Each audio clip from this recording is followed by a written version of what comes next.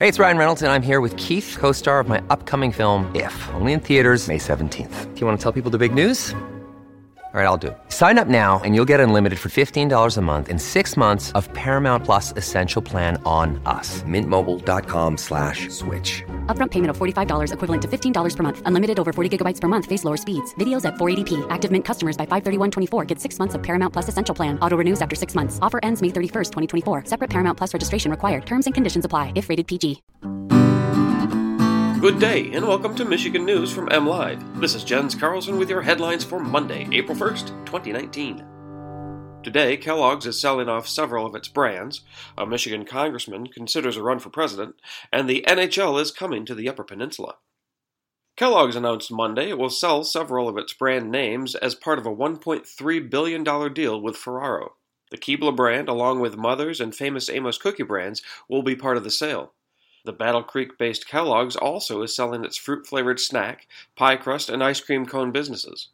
Along with the brand names, Ferraro, most notably known for its Nutella brand of products, will acquire 6 U.S. manufacturing plants. Kellogg's acquired the Keebler brand in 2001 for $3.86 billion and is expected to use the money from the current sale to pay down debt. Kellogg reported the brands involved in the sale generated sales of $900 million and profits of $75 million last year. Michigan Congressman Justin Amash has not ruled out making a run for president in 2020. The West Michigan Republican representing Cascade Township is leading the charge for a third-party presidential option. And while he is hesitant to throw his hat in the ring, he said someone needs to run for president to fix what he considers to be a broken system that values party loyalty over integrity. Amash has made a name for himself nationally for not always towing the Republican line. In fact, he has shown a willingness to go toe-to-toe with President Donald Trump from time to time. If he did run, Amash most likely would run as a Libertarian candidate.